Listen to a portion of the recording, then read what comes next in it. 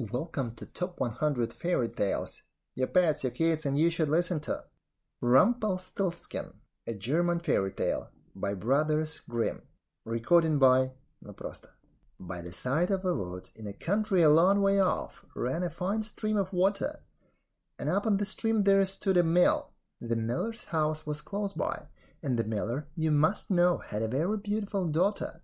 She was moreover very shrewd and clever, and the miller was so proud of her that he one day told the king of the land, who used to come and hunt in the wood, that his daughter could spin gold out of straw. Now this king was very fond of money, and when he heard the miller's boast his greediness was raised, and he sent for the girl to be brought before him. Then he led her to a chamber in his palace, where there was a great heap of straw, and gave her a spinning wheel, and said, "All this must spin into gold before morning, as you love your life." It was in vain that the poor maiden said it was only a silly boast of her father, for that she could do no such thing as spin straw into gold. The chamber door was locked, and she was left alone. She sat down in one corner of the room and began to bewail her hard fate, when on a sudden the door opened, and a droll-looking little man hobbled in and said, "Good morrow to you, my good lass. What are you weeping for?" "Alas," said she, "I must spin this straw into gold, and I know not how." "What will you give me," said the hobgoblin, "to do it for you?" "My necklace," replied the maiden. He took her at her word, and sat himself down to the wheel, and whistled and sang, round about, lo and behold, reel away, straw into gold." And round about the wheel went merrily. The work was quickly done, and the straw was all spun into gold. When the king came and saw this, he was greatly astonished and pleased, but his heart grew still more greedy of gain, and he shut up the poor miller's daughter again with a fresh task. Then she knew not what to do, and sat down once more to weep. But the dwarf soon opened the door and said, "What will you give me to do your task?" "The ring of my father," said she. So her little friend took the ring and began to work at the wheel again, and whistled and sang, round about, lo and behold, reel away, straw in gold." Till long before morning it was all done again. The king was greatly delighted to see all this glittering treasure, but still he had not enough. So he took the miller's daughter to a yet larger heap, and said, "All this must be spun tonight, and if it is, you shall be my queen." As soon as she was alone, the dwarf came in and said, "What will you give me to spin gold for you this third time?" "I have nothing left," said she. "Then say you will give me," said the little man, "the first little child that you may have when you are queen." "That may never be," thought the miller's daughter, and as she knew no other way to get her task done, she said she would do what he asked. Round went the wheel again to the old gold song, and the mannikin once more spun the heap into gold. The king came in the morning, and finding all he wanted, was forced to keep his word, so he married the miller's daughter, and she really became queen.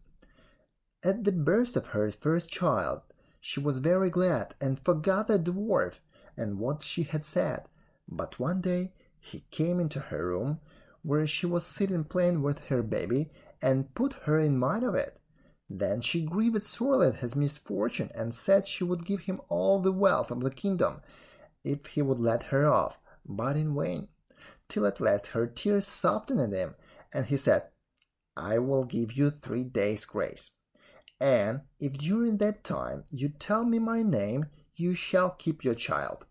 Now the queen lay awake all night, thinking of all the odd names that she had ever heard, and she sent messengers all over the land to find out new ones. The next day the little man came, and she began with Timothy, Ichabod, Benjamin, Jeremiah, and all the names she could remember, but to all and each of them he said, "Madam, that is not my name." The second day she began with all the comical names she could hear of, Bandy-legs, Hunchback, Crookshanks, and so on, but the little gentleman still said to every one of them, "Madam, that is not my name." The third day one of the messengers came back and said, "I have traveled 2 days without hearing of any other names, but yesterday, as I was climbing a high hill, among the trees of the forest were the fox, and their hair beat each other good night, and I saw a little hut, and before the hut burnt a fire, and round about the fire a funny little dwarf was dancing up on one leg, and singing, 'Merrily the feast I'll make, today I'll brew, tomorrow bake, merrily I'll dance and sing, for the next day will a stranger bring, little does my lady dream, Rumpelstiltskin is my name.'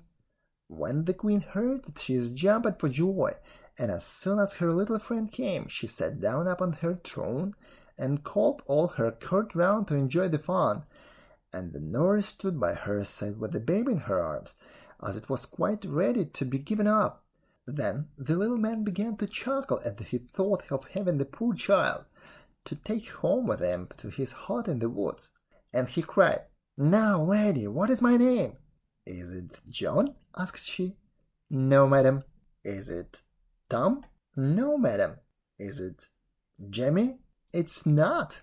'Can your name be Rumpelstiltskin?' said the lady slyly. 'Some witch told you that! Some witch told you that!' cried the little man, and dashed his right foot in a rage so deep into the floor that he was forced to lay hold of it with both hands to pull it out. Then he made the best of his way off, while the nurse laughed and the baby cried, and all the court jeered at him for having had so much trouble for nothing, and said, 'We wish you a very good morning and a merry feast, Mr. Rumpelstiltskin.' Thank you for listening. If you enjoyed the story, share it with your friends. If you learned something, share it in the comments. Thank you. Please subscribe and leave a like. Thank you.